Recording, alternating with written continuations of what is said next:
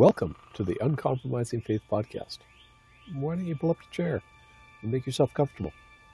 My name is Homer Less, and along with my wife, Wanda Ring, we are inviting you to join us as we explore what it means to walk by faith.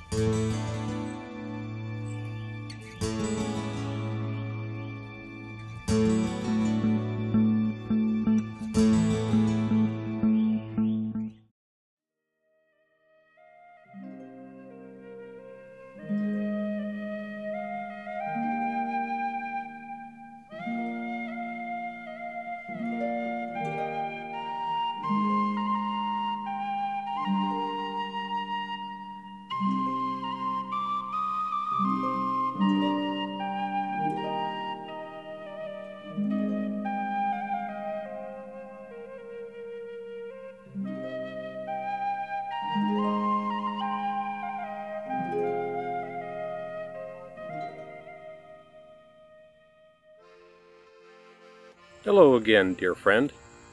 Glad you could join us. 33 years ago, I met a woman who changed my life. Today is her birthday. To celebrate, I want to share with you the gift that Wanda is to me. Now, Wanda and I have been married for almost 32 years, and in that time, I've seen this woman before me blossom like no other. In 1996, God beckoned her to renew her faith, and she did. I followed up soon after, so ladies, don't give up on your husbands. There is hope for us.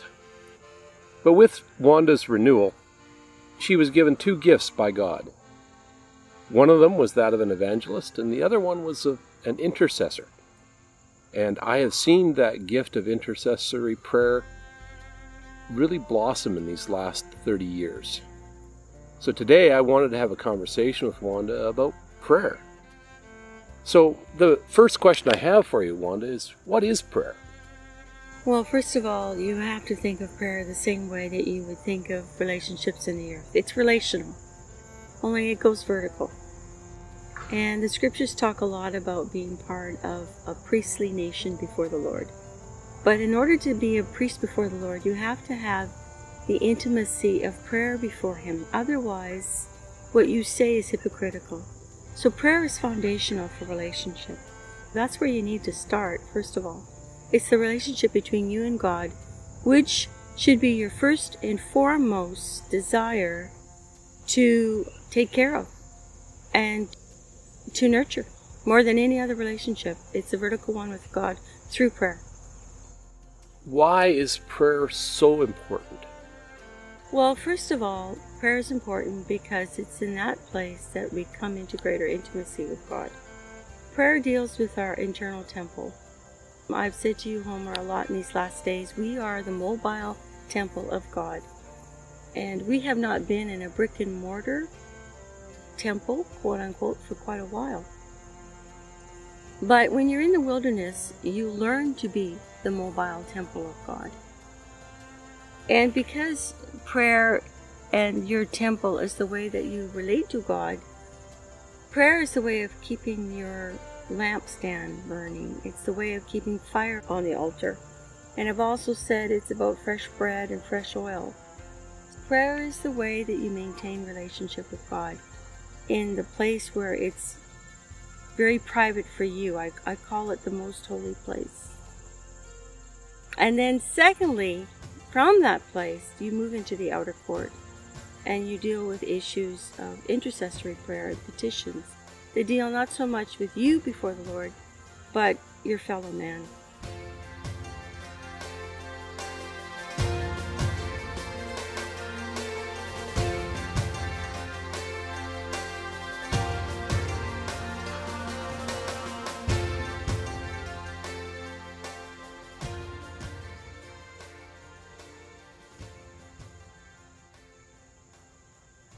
So intercessory prayer is about God and your fellow man.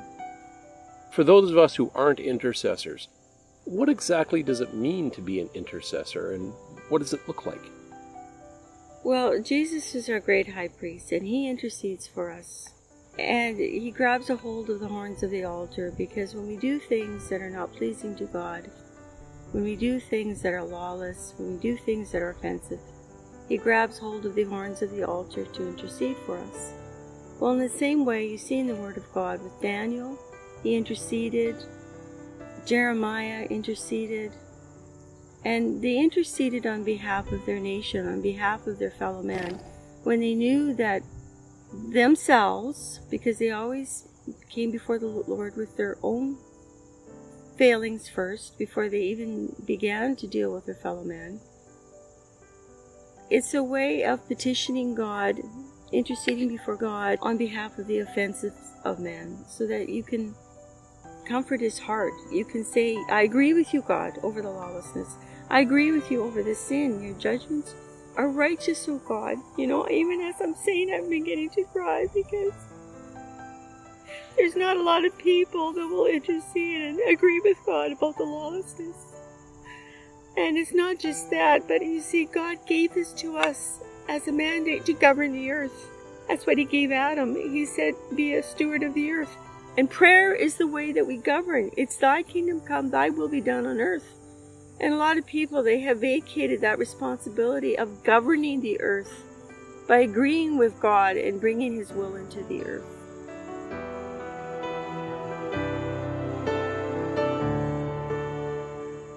You mentioned Daniel, and we know that Daniel was a prayer warrior, but he also suffered a great deal as he stood with God. Now, you and I have been through some pretty horrific experiences as we followed God and given up everything. How has the wilderness affected your prayers and your prayer life? Well, it's taken the plank out of my eye. I know when I prayed in Egypt, I prayed from a sense of smugness and self-righteousness. And you really don't see that in yourself. Because when you're in Egypt and you live in Christian City, and the noise and the sounds and the sights of Christian City, they have a way of dulling and dimming your eyes. But when you go to the wilderness, you learn that the Lord wants to take the plank out of your eyes so you can see your own self-preservation, your own self-protection. And you go, oh, wow. Now I can pray in a way that I just see the speck in my brother's eye. You know, I'm not praying to take the plank out of my brother's eye, because the Lord said, you hypocrite, take the plank out of your own eye first, and then you can see to take the speck out of your brother's eye. And what the wilderness does, it takes the plank out of your eye, and it lifts the veil off of your mind, and you can see more clearly. It'd be like a smoker who doesn't understand that their smoke is really offensive, but when they stop smoking, they go, wow, that really stinks. Well, when you go to the wilderness with God, it's like he cuts off that addiction of smoking, quote unquote, in the ways of the Spirit. So you can breathe, and you can smell, and you can see, and your senses are sharpened. And you take that to the prayer room. That's why you have much more passion in the prayer room in the wilderness than you do in Egypt. Wanda, you currently lead a prayer call for Canada through World for Jesus, and you join many other prayer calls. What is God's purpose in prayer for Canada and the United States at this time? What is the focus, and what is his heart about this whole thing? Well, I'll quote the prayer again that Jesus said to his disciples. Pray like this: thy kingdom come, thy will be done on earth as it is in heaven. It is so simple, even a child can understand it. It's not complicated. What you do is you just bring into the earth God's will for every nation, for every city, for every state, for every community, and you pray that out. Also, too, God's given me a renewed passion for the Ten Commandments. What I didn't understand before was the Ten Commandments are not, quote-unquote, Old Testament. They are timeless. And so when you look at the Ten Commandments and you look at the agenda of man, when I talk about man, I'm talking about sense and reason without the Holy Spirit. Man with sense and reason about the Holy Spirit has a progressive agenda. And every one of his ideologies violates the Ten Commandments. So when you look at the 10 Commandments, I am the Lord your God, thou shalt have no other gods before me. Don't make a graven image in your own mind or heart. We violate all of these commandments when we have a progressive agenda, when we have sense and reason without the Holy Spirit.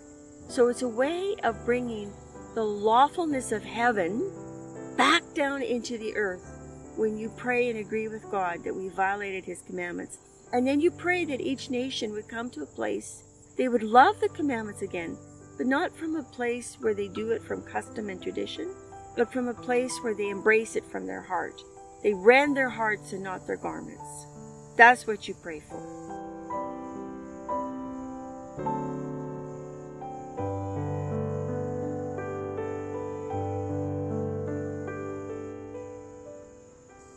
I'm sure that there are a few who are going to listen to this who have not been through what you've experienced or have gone through. As a veteran prayer warrior, what words of encouragement would you give to the young ones, the ones that are coming up in prayer? What would you say to them in regards to prayer? Start where you're at. Don't expect to be somebody who's really good at it. There is no script for it. Just begin to have a relationship with God. Just like in a marriage, when we were first married, Homer, we made lots of mistakes and we had our fights, but we would come together and we would apologize and we would learn to work together. Well, that's the same way with prayer, with God.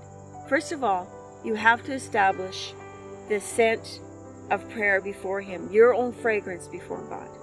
Okay? Because what the Lord desires is that you literally become prayer before Him. You pray without ceasing. Does that mean that you're praying all the time? No, it's because you have an attitude of prayer. You have an attitude of humility before God. And your scent is always coming off of you before the Lord. And so I would say start where you're at. And then it'll come to a place where you'll just flow. And prayer will be the thing that you yearn to do, that you long to do. Because it's not something you do, it's something you become. David said in Psalms 109, but I, prayer. He became prayer. He became the incense. He became. When you can move it from the do, the left hand of God, it's something you do, to the right hand of God, of what you become, then you'll understand that that is in the place where you really learn to bring the kingdom of heaven into the earth. And then you really, really, really do walk with God. And you embrace Christ as never before. And you're with Him interceding. It's really a wonderful relationship, just like marriage on the earth. Thank you, Wanda. Now, folks, you can see why I'm so blessed to have this woman, my birthday girl, as my wife for the past 31 and a half years.